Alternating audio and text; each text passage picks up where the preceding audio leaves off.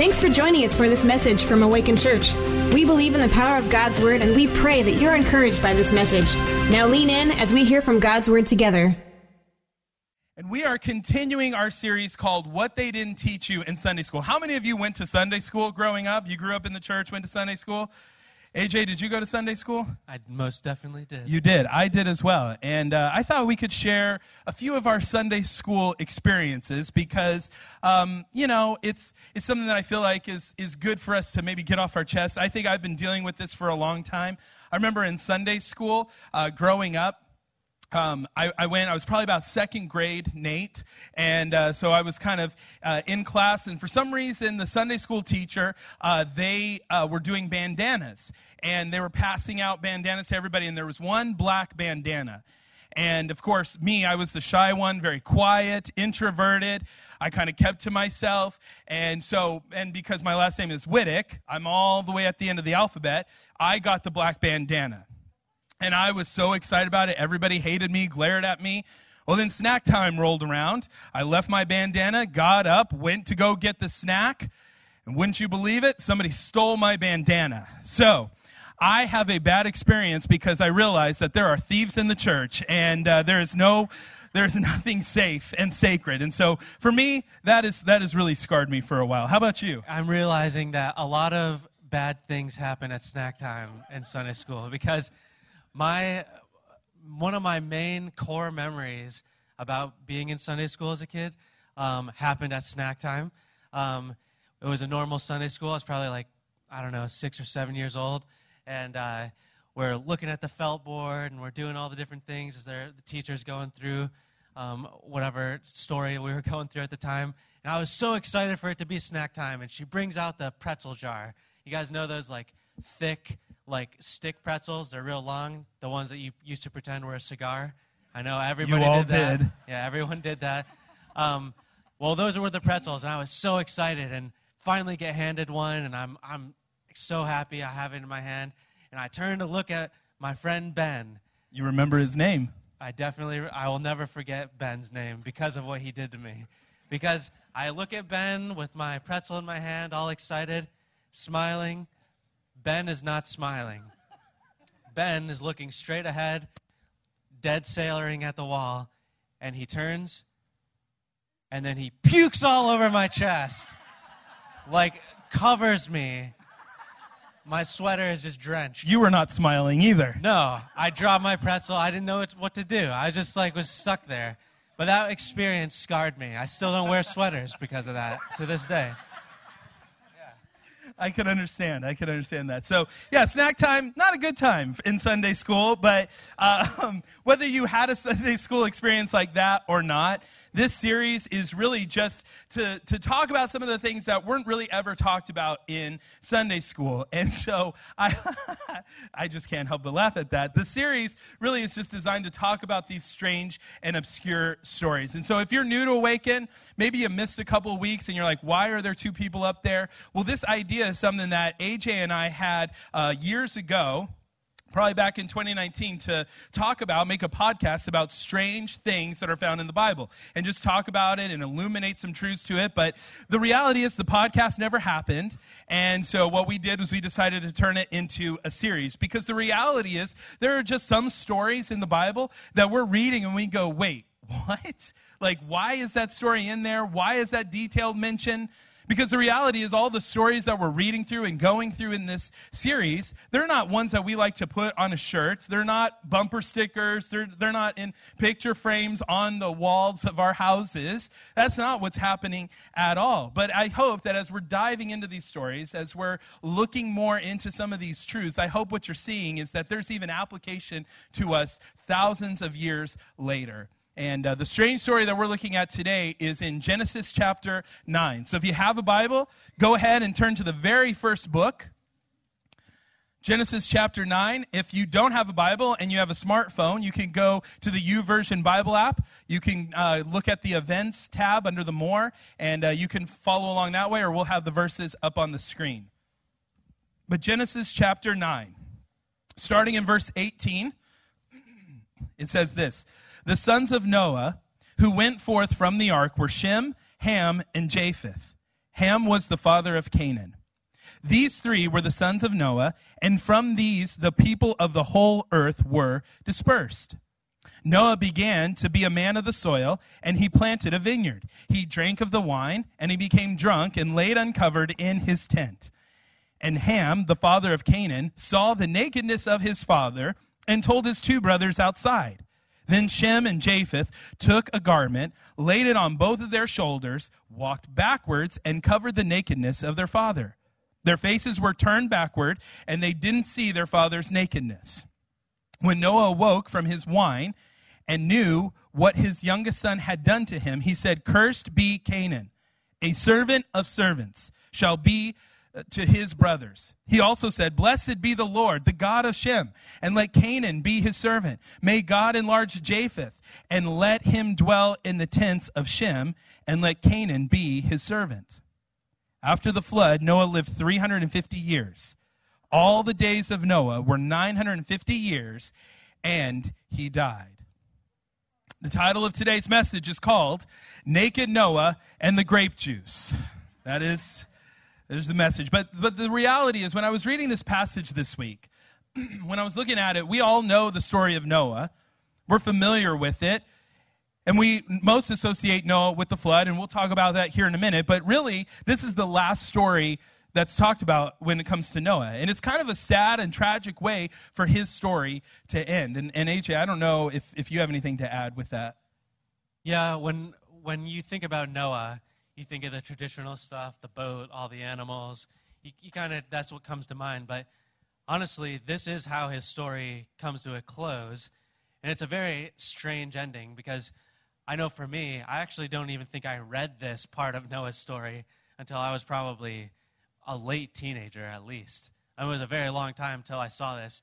And when you do read it, there's just questions about it. It's like, what is the point of this being in here?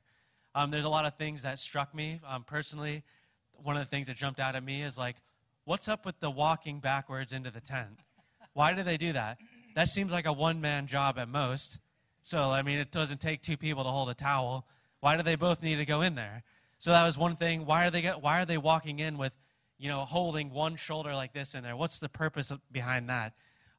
The way that Noah responds in cursing Canaan, ultimately that's Ham's grandson, cursing him, it just feels very like, why did he get so upset? I mean, it's not a great thing that he did, that he came in there and kind of barged in on him nude. That's not the most thing. It's not what you want to see. Yeah, but at the same time, like, it seems like he's getting aggressively upset about it, and it probably shouldn't be that big of a deal. So those are just questions that jump out to me. Yeah, and so that's good because we want to. That's part of when you're studying the Bible. You want to observe. You want to look at some of the very bizarre and strange aspects of the story. Because once we kind of do that observation, we'll start to figure out. Okay, let's look and see what is really being told here. And so for me, when I was looking at this story, I'm like, it's interesting how it starts off because it almost kind of picks up after the flood in Genesis chapter 6. It's like, hey, the whole family kind of got off the boat. And then here's Noah. He's kind of no longer a sailor anymore. He's now a farmer, and he takes his farming very seriously. And in fact, he likes his product a little too much because he gets drunk and then naked in his tent and then passes out. And then it's kind of odd to me that here comes Ham just kind of strolling along and all of a sudden sees his father naked. And he's like, my brothers have got to hear this. They got to hear how crazy dad is. And so he wants to go and tell some jokes. But it is interesting that Shem and Japheth, they take the more mature route. And they do. They kind of put this towel on their shoulders and they just kind of walk backwards, face this way, and then just drop it. And I like to think they just booked it right out of that tent. They're like, we're done with this. But then even Noah, he kind of wakes up, maybe feeling a little sick like Ben after Sunday school, a little hungover, maybe sick to his stomach. And he chews out Ham, curses the grandson. And on the surface, we look at this story and we go, wow, Noah, you're like 600 years old. You should know a little bit better. Like, aren't you old enough, mature enough? You seem to be a little harsh. And it's like, you need to lighten up a little bit here. But what we're seeing is all throughout the series, though, there's a lot more happening. There's a lot more going on than what just meets the eye. And so what we always like to do when we come to strange topics is we'll look at the characters, we'll look at the context, and we'll look at the language as well. But we'll look at the brothers or the sons here in just a few minutes, because there's some that's mentioned about them. They're mentioned later on in chapter 10. So we know some things, but for the purposes of our story, we'll look at it later on, and look at the blessings and the cursings that are found in that. But I think it's important for us as we look at this story to look at the main character, and that is Noah. And the reason why I want us to look at Noah is because he kind of sets the foundation. We need to understand who Noah is, because it'll help us as we work our way through the rest of this story. And so if you didn't know this, Noah's name means rest or comfort, which is ironic because Noah isn't associated with anything like that. I mean, think about it for just a second. When your name is most connected to the flooding of the earth, it doesn't seem to cry out rest or comfort, right? It seems a little chaotic. But Noah does have one of the greatest stories in all of the Bible. Noah was a man who found favor with God at a time when sin was very rampant on the earth. And in fact, the Bible tells us that God is looking and he's seeing how wicked things have become. And it tells us that God regretted making it. And that should tell us something today. That should really tell us just how bad things have got. For God to go, you know what? I wish I never created the world. I wish I never created mankind. And so God, basically what he's trying to do is he's trying to have a creation reset. And so God decides to send this flood to cleanse and reset the world. But what's interesting is that God finds favor with one man, and his name is Noah. And God says, hey, Noah, you're a righteous man. You have favor in my eyes. Your family is righteous. So I'm going to let you in on a little secret. Basically, I'm going to flood the entire earth. But what I want you to do is I want you to grab your family, bring some animals, because I'm going to send a flood, and it's going to flood the whole earth, and it'll be up to you and your family to start over. A lot of pressure for a family. You're in charge of creation 2.0, basically. And so what we're seeing through Noah's life is that he is modeling a life of obedience. He does everything God commands him to do, even though it doesn't make sense. And so they spend almost a year in this ark. The flood waters recede. Noah and the family come off the boat, and it's not commanded. They don't do this. They do this on their own accord. They bow down, they worship God, and they thank him because God saved them. And then at the beginning of chapter 9, you can read it later, but then God makes a covenant with Noah and with the sons, promising, hey, I'm never going to flood the earth. I'm not going to do that again. In fact, as a way of reminding you of this promise, of this covenant, I'm going to send a rainbow to kind of seal the deal. And then God makes another covenant with Abraham and with his sons, and it's kind of similar to that we see at the beginning of Genesis, to be fruitful and multiply. And so God has told Noah that, and one other bonus thing that I think is great for Father's Day is that God has told Noah, hey, also now you can eat all of the animals. And so any father about to go have a steak, a burger, or something like that could say amen right there, right? We're thankful for that. But when you look at the life of Noah, I think we can think of a lot of words. We can think of him as a man of faith, an obedient man, a godly man. AJ, I don't know if you have anything else to add to that. Yeah, I think when you think of Noah, there's a lot of different things that come to mind.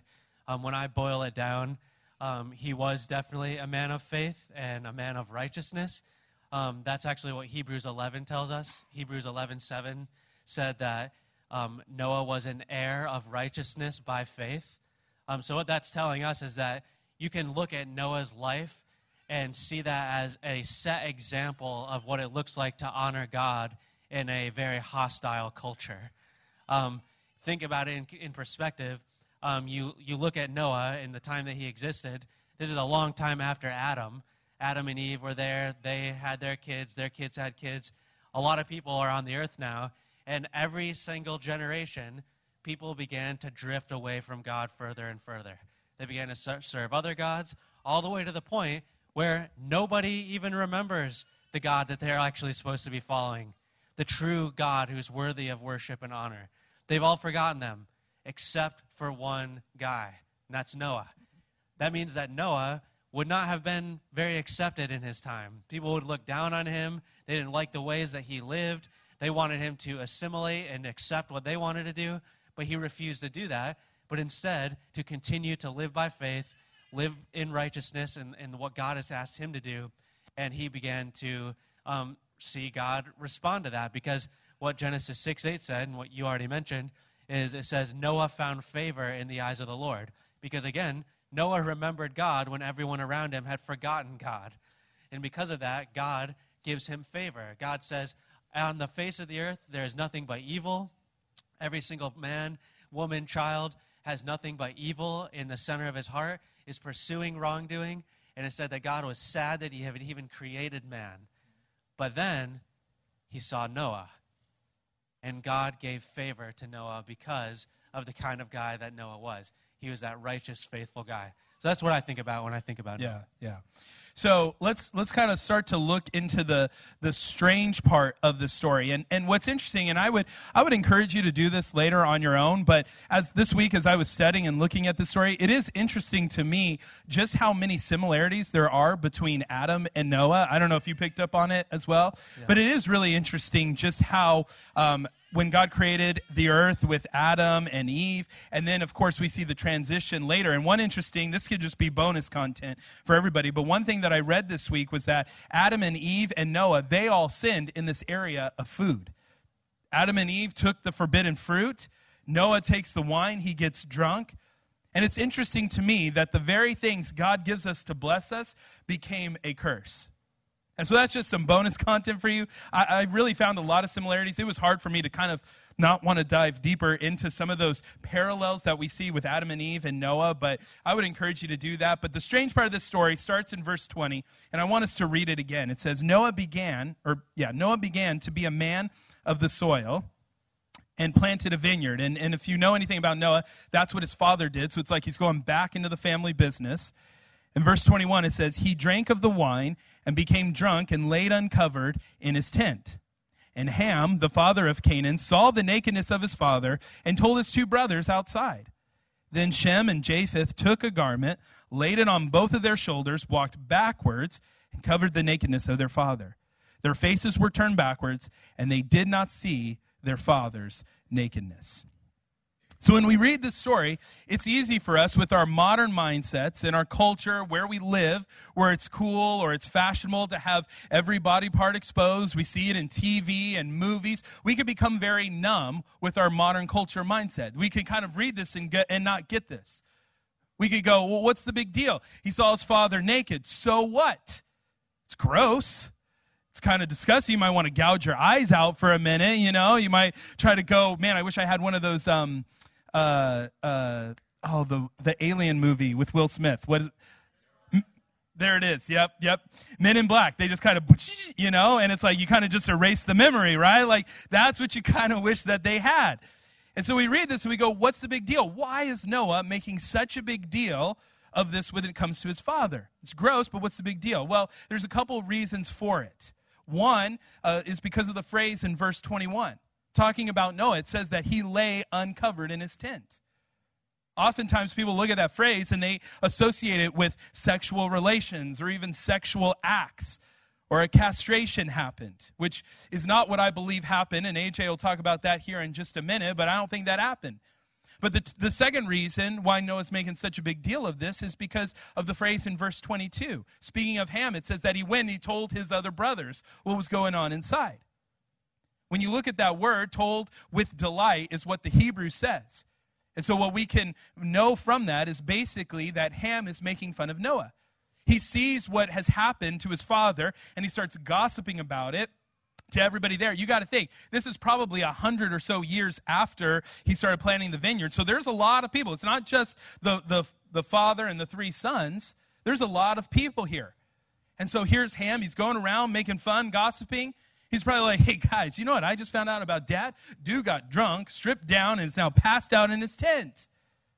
Now, the story doesn't exactly say what happened, so we don't really know. But what we do know is that Ham humiliated his father. He dishonored his father, and he wanted other people, his brothers, to join in on that humiliation. Yeah, the whole thing is very complicated. And it's very hard to know exactly when you interpret it and you look into the original language exactly what was going on. But for me personally, as I studied this, as I read a whole lot of different things about it, I don't personally think that what we see here, what Ham did, I don't think that it had anything to do with sexual acts. I don't think it had to do with the castration thing. I understand where people get those kind of thoughts from, but if you look deeper into the wording, and this is kind of what I wanted to share, I don't really believe that the real wording of this in the original language points to that. So here's my reasoning behind why I believe that. First of all, typically in this time period, there was an ancient euphemism, which was like terminology that was alluding to something that wasn't good. And the euphemism was, you shall not uncover the nakedness of whoever. And that term meant to like do something sexual. It doesn't actually say that Ham did any kind of uncovering. It says that Noah uncovered himself. So that would imply that there's a little bit of difference going on here. It's not Ham doing that to him. Noah already did it to himself. Noah drank, he got naked, he's laying in his tent nude, discussing all the same. Not a good decision, not a good thing to do, but it's not what some people may think that it is. On top of that, it goes a little further when it talks about what Ham did do. It makes some very clear lines. It says that he saw the nakedness of his father. The word saw does mean to see, it means to perceive, it means to like witness. So he visualized what was going on with his dad, but then it says that he saw that nakedness, and then the problem comes in because, like what Nate said, he went and then told his brothers about it. And that word told is a little bit deeper than just like a quick joke. Or it's not just like a wisecrack. It's to like declare or proclaim. So like Nate said, it's not just the three of them there. It's like a lot of people probably, their whole entire families. There's a lot of sisters there that aren't mentioned. There's a lot of people. And when Ham goes out and speaks, he's sharing all of this with everybody in a very boisterous, loud way. And the reason this is such a big deal is because that was like a massive breach of family ethic. Now, this is not modern day. Okay, we're talking about thousands and thousands of years ago. They did things very, very differently back then. The way the family structure operated, the way that people viewed the structure of a family was completely different. So you have to understand that as we're reading this, what's really going on under the surface. Because for Ham to do what he did, that would be like a disgrace on his dad. And what he's doing in talking about him and sharing this is shaming him partly, but also what he's doing is trying to assume in himself, he's trying to assume that he is greater than his dad. Now, this is a society that the patriarch or the dad is the leader of all of them. Everybody kind of submits to him and his authority. So in Ham doing what he's doing, it's like Ham is saying, Dad's a loser. Dad doesn't deserve to be followed. Let's talk bad about him. Let's tarnish and trash his legacy. He's worthless. The gods that he follows, the things that he stood for, why would we follow that? He's a waste. Let's go our own way. We know better than him. That's really what's going on and what Ham is doing. That's why it's such a big deal. That's why Ham's actions are so impactful in what happens later. Yeah, and I think that's really the big takeaway is yeah, we could debate on what really did happen, but really what we're seeing here is that Ham is just trying to take the leadership of the family. He's finding fault with the father, and he's like, Dad can't handle this, I can, everybody follow me. But what's interesting is that's contrasted with the brothers who did it the right way. Instead of adding shame and disgrace, they gave grace to their father. And AJ, I know you got some thoughts when it comes to that too. Yeah, right here, it's fairly quick, but Shem and Japheth, the other two brothers, they have a choice to make when Ham comes out and starts talking to them. They can either participate and go down the same path and say, yep, he's out. We're ditching him now. We're taking over. We're kicking him to the curb. We're going to do it our way. He's not worth following anymore. Or they can make the choice of, no, we're going to actively choose to honor and respect our father, continue to put him on the level of authority that he has been on, and we're going to honor him by covering him. So that is what they wind up doing. So when they walk in backwards, the reason they do that together is because they both want to be associated as being united in the decision to honor their dad.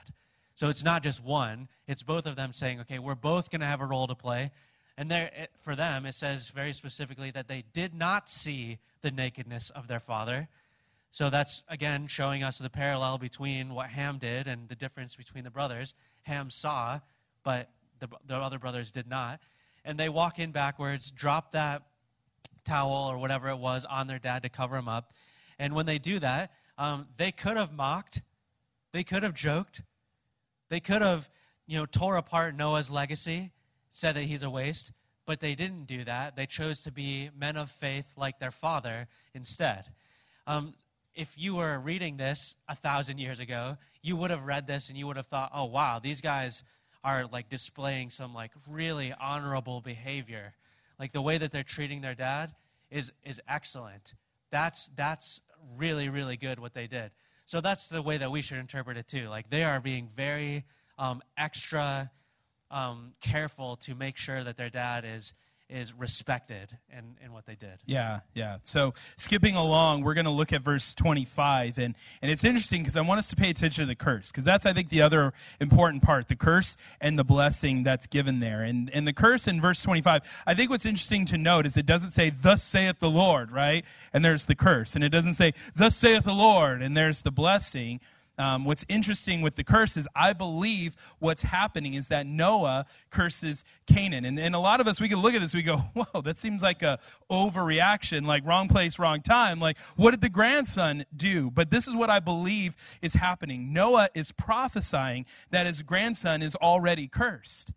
I believe what we're reading here is that Noah's like, hey, guess what, Ham? You're a wicked and evil son.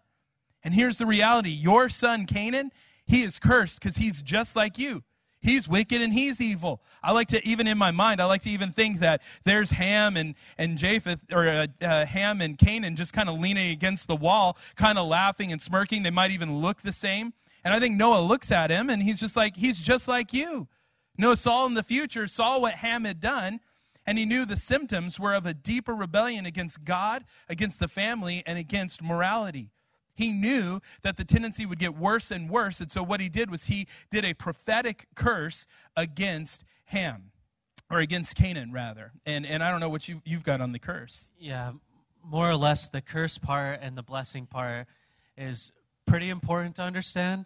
A lot of scholars actually believe, based on the original language, the way that it's structured, that there very well could have been like a 20 to 30-year gap between when Ham saw his father naked and everything happened and this prophecy happening. And the reason people think that is because what Noah is doing in sharing this blessing and cursing mirrors a lot of deathbed prophecies.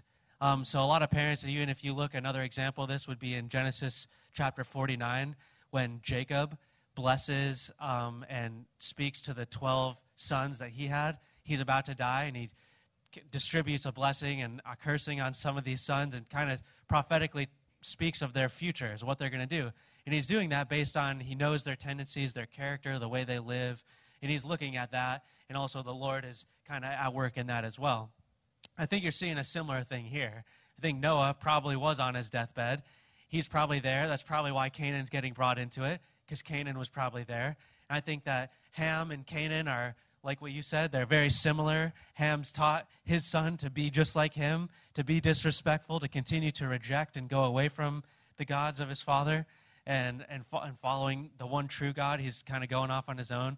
And I think that what you see in that is when he is cursed, what Noah says is that Canaan is to be a servant of servants or a slave of slaves. He's saying, you do not deserve to prosper because of the direction that you've chosen.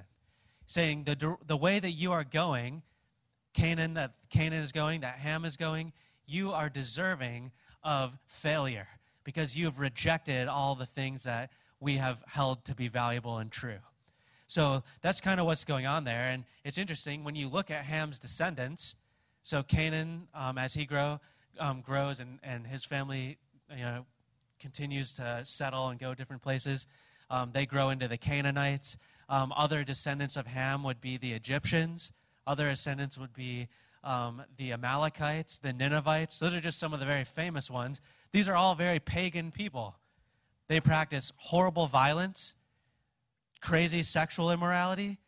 So what Noah says here in cursing them is, you are on a path of destruction. You do not deserve to prosper. And that's exactly what happens. If you look at all those people groups, that's what they do. In pursuing what they do, they fail. So Ham, ultimately trying to gain authority, actually ruins his life and future generations by ditching what his father had taught him. Yeah. So that's the cursing side of it. The blessing side of it is interesting. Japheth, he's basically said, hey, may Japheth dwell in the tents of Shem for the rest of his life. That's a prophecy of peace. Say, let him be at peace with his brothers. And Japheth would go out, and his descendants would land on like the coast of the Mediterranean, and then they would spread into Europe and Asia. And they would actually become very prosperous, which is what Noah wanted. He said, let you be prosperous and wealthy. That's kind of his heart behind the blessing. And then it's very interesting because for Shem, it's kind of the shortest one, but it's the most important. He says, blessed be the Lord, the God of Shem. The reason that's interesting to me is because the only one of the brothers that God is connected to is Shem. Noah doesn't associate God with Japheth, doesn't associate him with Ham. He's very clear to point out that of all the three brothers, Shem, there's something different about him. He must have some kind of connection and desire to pursue the same God that he's pursued, because the Lord that he mentions, that's God's actual name, Yahweh. So he says, adored or admired be the name of Yahweh, who is the God of Shem. So that's really important, which, like what you said, later on in life, Abraham would come from Shem's lineage. All of the people of Israel would come through that. Ultimately, Jesus Christ would come through that lineage. So all the people of the world are blessed through Shem's line. That's really cool. Yeah, no, I think it is really cool. And then even what's cool with Japheth is that a lot of people believe he was the Gentile descendants. And so in a way, that prophesying of the blessing comes true, because then first it tells us in the Bible that God was for the Jew first and then for the Gentiles. And so we even see that prophecy come through, that when Noah's like, hey, I want somehow Japheth and Shem's lines to come together, that actually does happen through Jesus. But so what are we supposed to do with this? How are we supposed to apply it? Now that we understand the characters, now that we understand the context, some of the language of what's going on, what are we supposed to do with this story? And with this being Father's Day, I thought it would be appropriate if I just spoke to the fathers for just a minute on how this story can apply to us. Because the reality is, like we talked about earlier, Noah was a righteous man, but he was living in a time like ours. And I think it's easy for us to read this and hear that he's a righteous man and go, yeah, that's easy for him. It's a lot harder for me. But the reality is he was surrounded by evil, and we are also surrounded by evil. But Noah did what was right. He led his family well. He was faithful to God. He obeyed God. He listened to God. He spent time with his family. He showed his boys about hard work. He showed what faith looked like when he built the ark. Noah did all of the right things. And even though he was still a righteous man, we see at the very end here of his story, he still struggled with sin. He got drunk. He got naked. He passed out. He disgraced himself, disgraced the family. He failed as a father. And I think this is a very important lesson for us who are fathers here today. Even though he was a righteous man, we see that Noah still struggled with sin. And so here's the challenge for the dads here. We need to do our best to lead our family like Noah did. To lead them, to build them up in faith, spend time with them. We need to spend time with God. We need to model what that looks like. We need to follow God the best that we can. We need to set for our kids an example of what it looks like to be a man who follows Jesus. But here's the other important part of this lesson. When you do mess up, because you will mess up, you may even mess up in the parking lot. You may mess up when you're having your dad's Father's Day lunch, dinner, whatever it is. You're going to mess up. But when you do, show your kids what repentance looks like. Show them what forgiveness looks like. Show them what it means to love and give grace, even when they dishonor you, like Ham did to his father. show love, show grace, show mercy. Yeah, I'm not a dad, I'm not a father, and I kind of approach this from a different angle, from the angle of a son, and kind of how I view this being a child of two parents and how I view my own family. And kind of the application for me that I drew from this is that, keeping it kind of as concise as possible, imperfect people can still speak the truth. Now, I know when I first say that, for a lot of us, we're like, yeah, AJ, that's like, so obviously, we're all sinful, we're all works in progress, God's working with us. And I know that we know that, but for whatever reason, when it comes to our parents, we seem to throw all that out the window. Because we view our parents and we see the mistakes that they make, the hypocrisy that they walk out sometimes. We view those things, and we, instead of having grace for them, we say, not worth it, they don't know anything, I'm not going to follow them. Why would I do what they do? They're a failure, I'm not going to do that stuff. I'm going to go make my own path. I think it's really interesting because what we wind up doing is we use their bad choices to discredit the lessons and the examples that they've tried to set for us. And we use that to justify our own decisions and our own direction and abandoning what they taught us. Now, that's interesting because ultimately, what we're doing in making those decisions is we're propping ourselves up as better and smarter because of seeing those mistakes. We're saying, I know better, so I'm going to do my own thing, which is exactly what Ham did. It's the same exact sin, the same exact problem. And the thing that I learned in all of this is just that truth is truth regardless of the mouth that it came out of. You know, truth is something definable. If something is genuinely authentic truth, it doesn't matter actually where it came from. It's still a value, and we still have to live it out and take it into account. No matter whether the mouth it came out of is very corrupt and completely off the path or not. Now, that's important for us to understand. Noah was this righteous man who lived by faith, and then he made a really poor decision. He made a bad choice, messed up, and his son Ham, like what we just said, he used that choice to assume a dominant view of himself over his father and what his father believed. And in doing that, he discounted his father's righteousness, he discounted his father's faith, he discounted the example that his dad had set. And by doing that, like I talked about earlier, he ultimately set himself up for a path of disaster. And he set his future generations on a path of disaster. So what we learn is no matter where the truth is coming from, we need to take that to heart and accept that, no, that still has value, even though the mouth it's coming out of might not be perfect in and of itself. It's interesting. You view the other brothers, Shem and Japheth, you see them, and they took a different approach than Ham. They saw that their dad wasn't perfect, but they chose to cover him up, to put that blanket over him. And that wasn't just because of respect that led them to do that. It wasn't just because they had this fear of their dad. I believe it was because they had a genuine, authentic love for their dad. In fact, it reminded me of what's in 1 Peter chapter 4, verse 8. It says, above all, keep loving one another earnestly, since love covers a multitude of sins. They were willing to cover their dad's sin.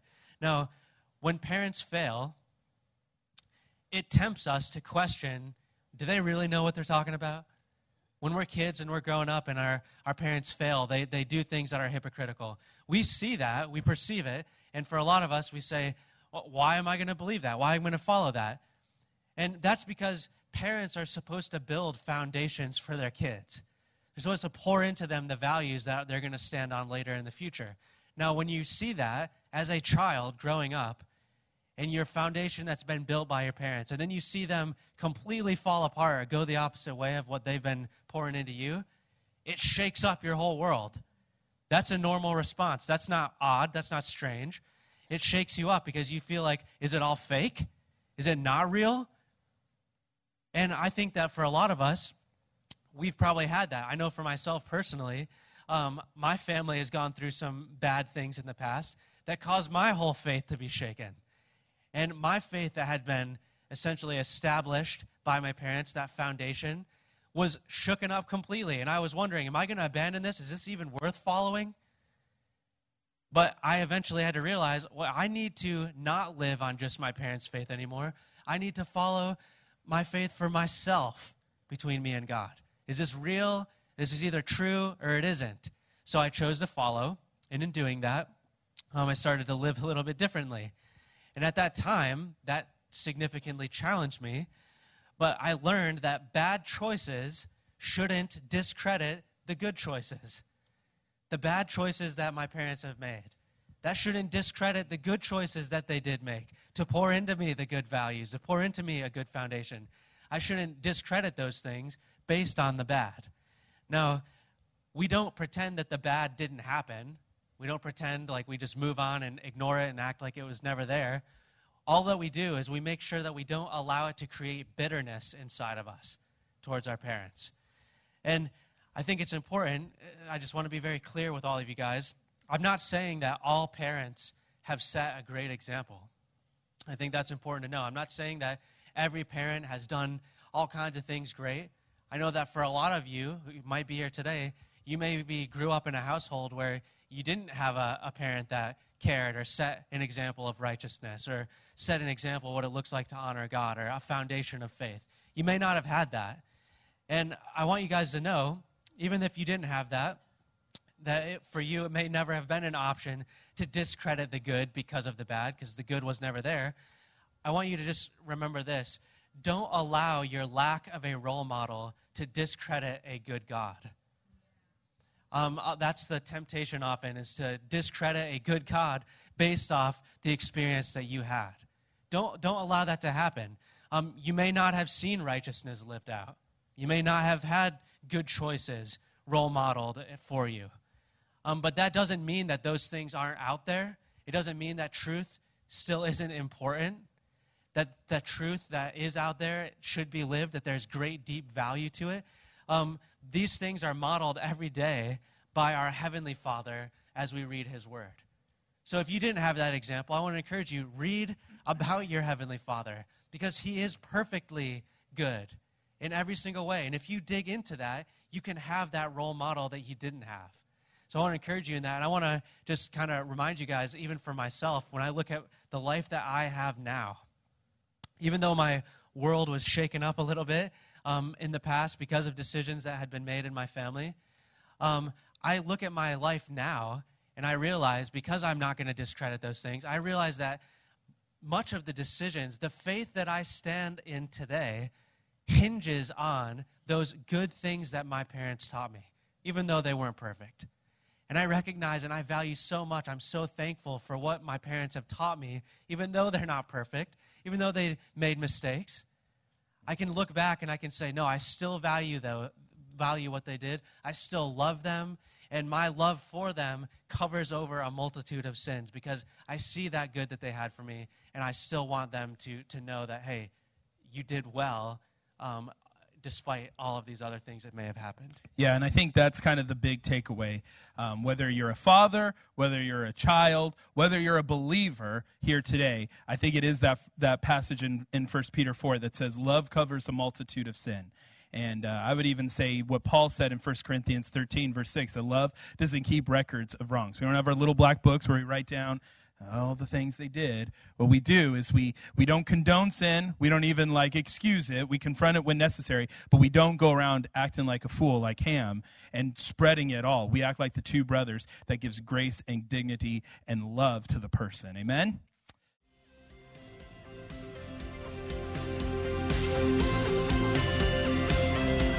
Thanks for joining us for this message from Awaken Church. We'd love to hear how this message or the ministry of Awaken has impacted your life. Let us know at awaken.church/mystory.